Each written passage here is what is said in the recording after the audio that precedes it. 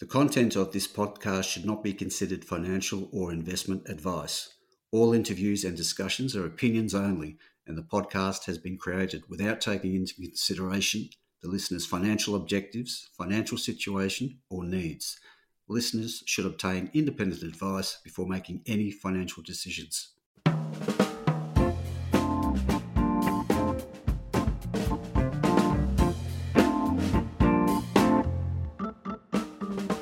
Hi, this is Barry Fitzgerald, Garimpeiro columnist for Stockhead.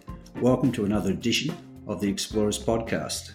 Now, we all know battery metals are all the rage as the electric vehicle and storage of renewable energy revolutions gather pace. Nickel is amongst the thick of things. The metal, which is prized for energy density, it delivers lithium batteries, has been a star performer this year. At its last quote of $8.80 a pound US, it's up by 40% on the 2020 calendar year average of $6.26 a pound US. So there's plenty of incentive to find more of the stuff because the price is reflecting the expectation that the industry will struggle to meet the projected 15-fold increase in demand by 2025. Remembering, of course, that nickel also has demand from its traditional stainless steel market chugging away in the background. Now, against that bullish backdrop, we have got one of the most active nickel explorers you could hope to find with us today, with a name to match as well, Auroch Minerals. Auroch trades under the code AOU, or Alpha Oscar Uniform, and it had a last sale price of 17.5 cents for a market cap of 52 million.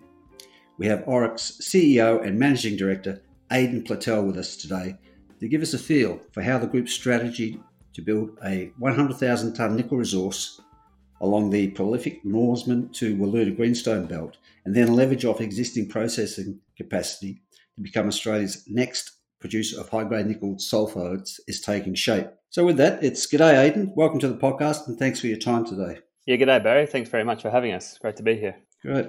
Aidan, you're well known in exploration circles in WA, but just for those listeners who haven't come across you before, it would be great if you could give us a bit of a rundown on your professional career today. Yep, certainly I am a geologist by background, born and bred here in Western Australia. Probably kicked around the goldfields and lead, zinc and nickel, copper and pretty much everything for 5 or so years around Western Australia before heading overseas to Turkey, Europe and then most of the time in South America, where I was lucky enough to be directly involved with the discovery and then development of the Santa Rita nickel deposit for Mirabella Nickel, which was a very successful nickel junior in the early 2000s, pre-GFC time. So about 12 years in Brazil. Have been back in Australia now for 5 years doing independent geology work and MBA. And all of that really led to meeting the then Auroch team and moving into the current CEO MD position of Auroch. Right, okay. Nice deep background there. Okay. Now, I mentioned the nickel strategy of getting to 100,000 tonnes resource with a pathway to production. Can you flesh out that strategy in terms of the projects that are capable of delivering that sort of upside? I'm thinking there, of course, about the Leinster project, the historic Nepean project, and the Saints project. So let's start with Leinster, where the process of vectoring into a high-grade discovery is well underway. Yeah, that's right. So really it's all about the exploration. As you said, nickel's coming along nicely and the future looks very, very good for nickel and in particular nickel sulphides with that class 1 product that will feed the battery markets for the EV. So we're really making a focus on exploration across our 3 projects. Leinster itself does have an historic resource. It's the JORC 4 resource. So it's a known high-grade nickel sulphide mineralisation called the Horn. It's about a 500-metre strike. We drilled some very nice results there in the December quarter last year and really extended it a little bit, but it's really well defined over 500 metres of strike with, 2 to 3% nickel, nice thick intersections up to 15 metres thick and starting from within 120 metres from surface. So a very nice high-grade massive sulphide ore body within 25 kilometres of the BHP Nickel West plant up there at Leinster. So that's, it's a really good starting position, and that's what we really look for in all of our projects. They all have shallow, very high grade existing resources to build on. Some obvious brownfields exploration in terms of step-offs, down plunge and along strike to incrementally grow those resources. So we can increase our resources from what we're sitting on now. But really, to get to that 100,000 tonnes, it's all about that new discovery or two. Certainly at Leinster, the Horn is very well defined by an aeromagnetic high.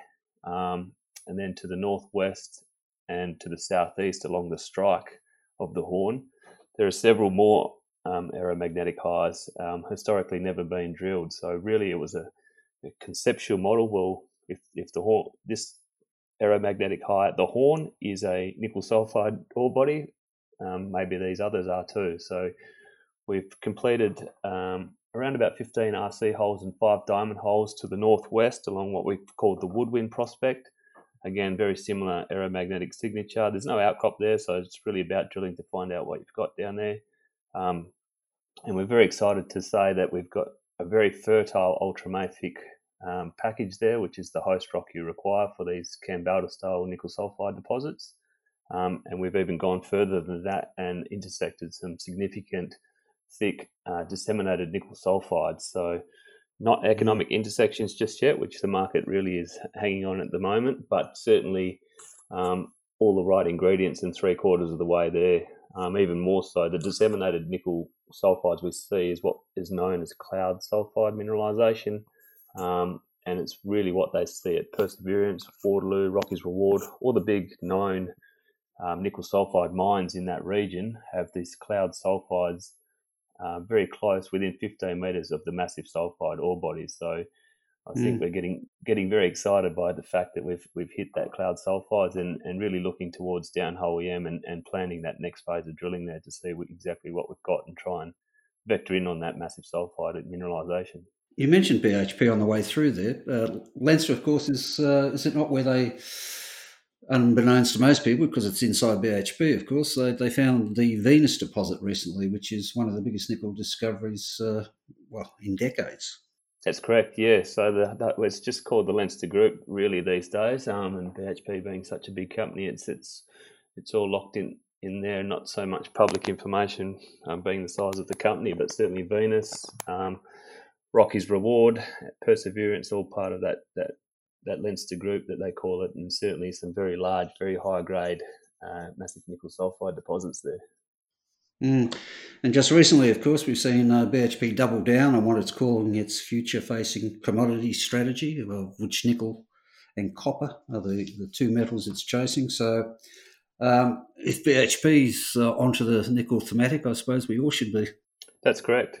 They've really spent a lot of time and money and man hours in the last 18 months to 2 years on getting ready for what they call the nickel boom that's certainly coming. And just recently announcing that offtake agreement with Tesla's really, I think, solidified and brought home to the general public that this thing is happening. The EV disruption is coming, and it's basically here. And WA will be a big part of that. And now that BHP have put themselves in a position to be part of that chain, they have 3 very hungry mills that need some feed and some high quality nickel sulphide ore to fill the capacities, and we're very much hoping to be part of that food chain. Okay, so let's move down to Nepean Mine, a producer between 1970 and 1987.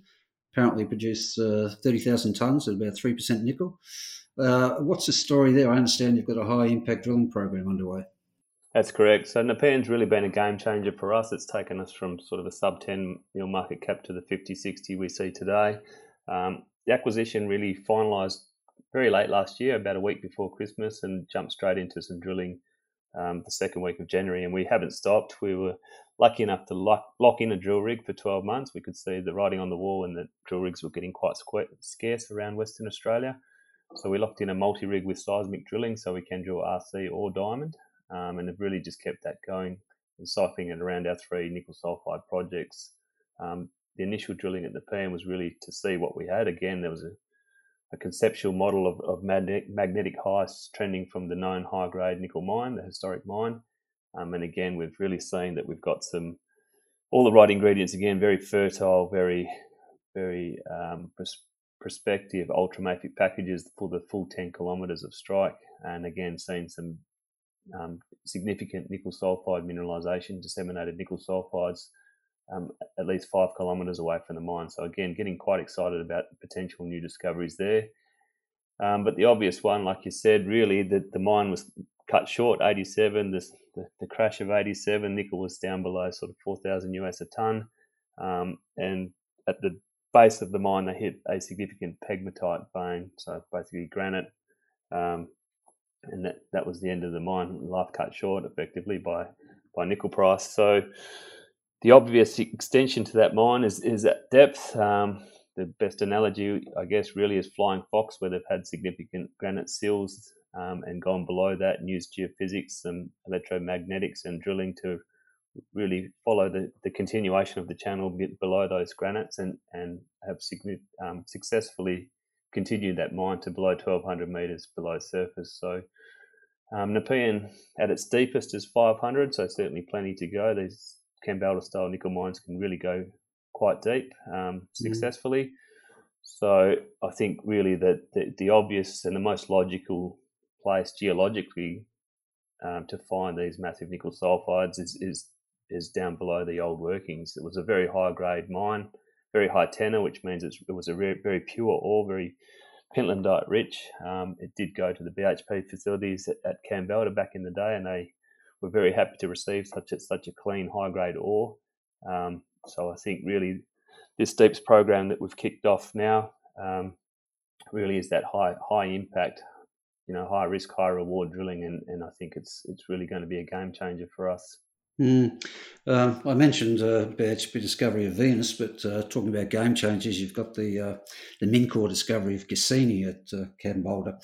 What is it about these Kambalda style deposits that it seems that the best place to find more is beneath the old mines? Well, that's right. I mean, they're basically old lava channels. The best analogy is a river, really, and obviously rivers flow on for a long way, and you can occasionally get seasonal flooding, and it breaks its banks, and you get deposition on the flanks and what we call hanging wall mineralisation, which is from subsequent flows. But it's all about that main channel.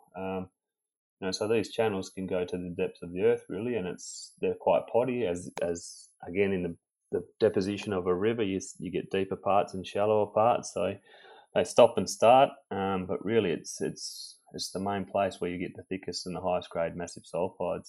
And I think nickel being in such demand and the future demand, it looks like there's going to be a significant supply deficit, and being so difficult to find that high quality thick economic mineralisation, I think that's why when you eventually do, then you get that huge re-rate in your share price.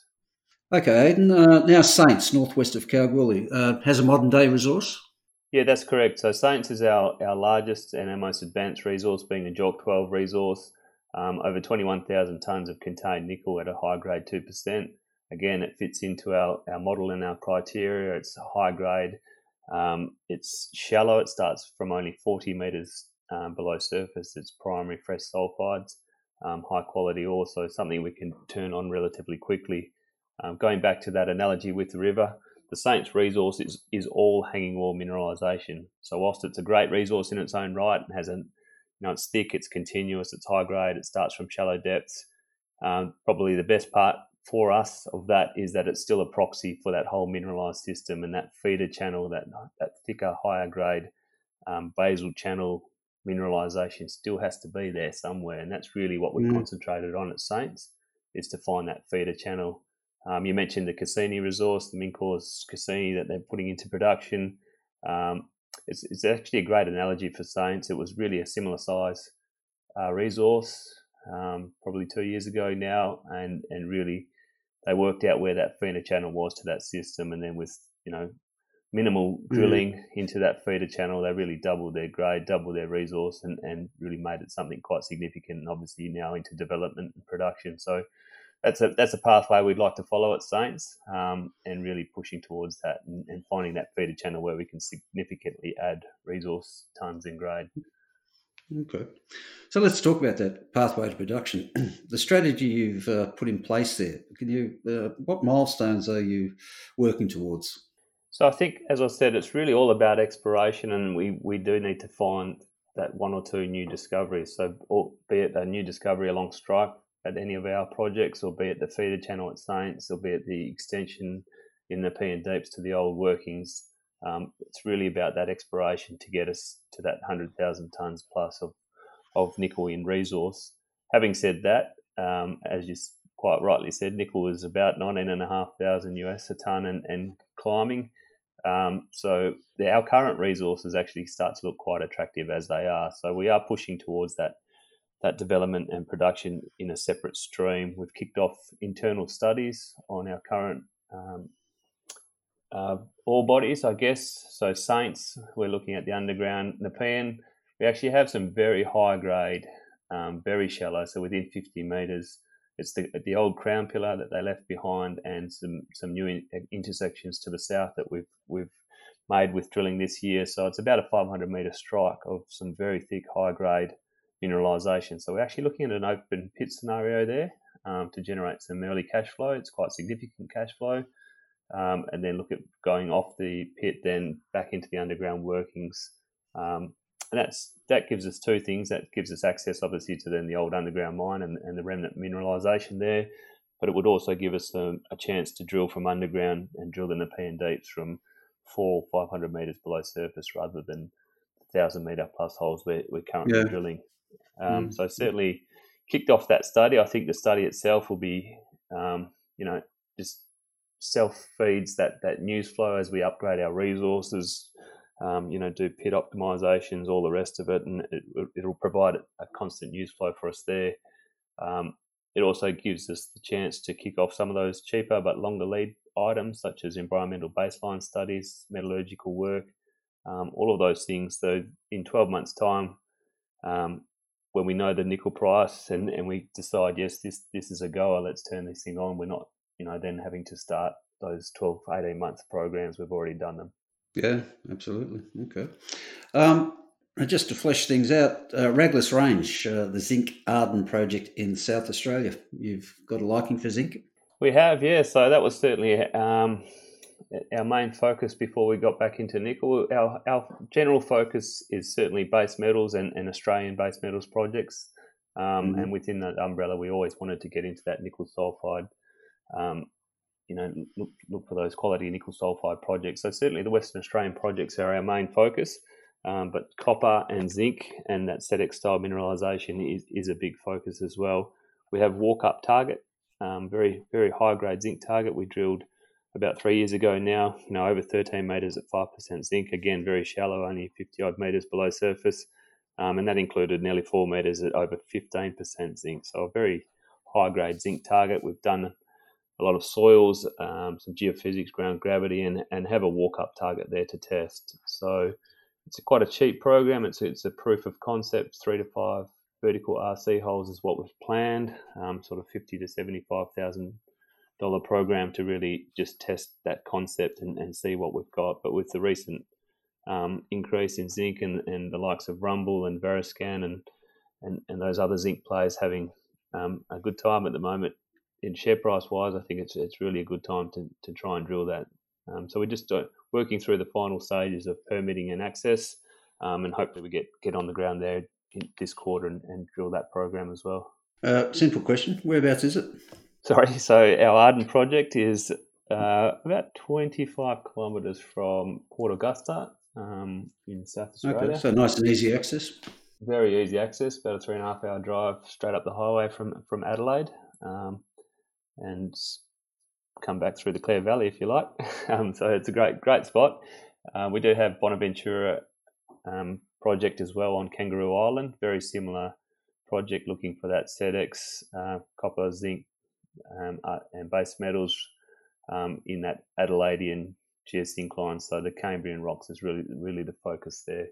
Again, we've seen some very high grade copper surface sampling at both projects, up to 20% copper. So we are sort of systematically working through that as well, really developing our copper targets as well.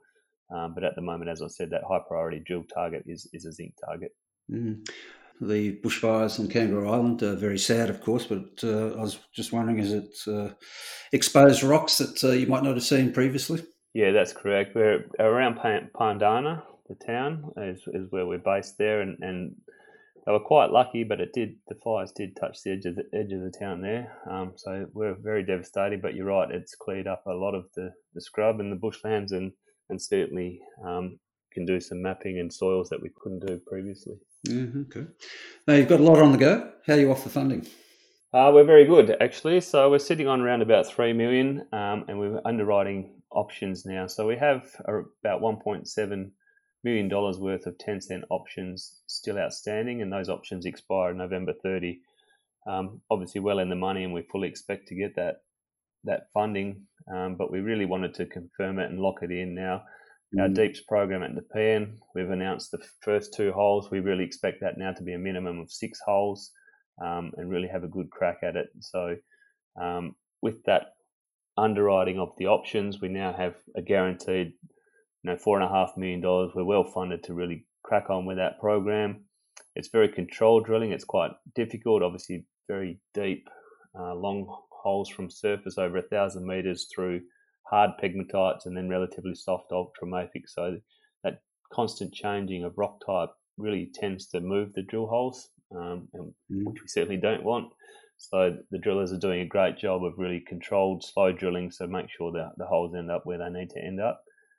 So we'll see how we go with this first hole, and then I think we will look to get a second rig and really get stuck into those high priority targets back up at the Leinster Trend, at the Woodwind prospects and beyond. And then at Saints, we have some deeper drilling planned under the St. Patrick's and St. Andrews channels, where it's unfinished business as well. Deeper drilling at Saints is really only suited 450, 500 metre holes. So plenty on there.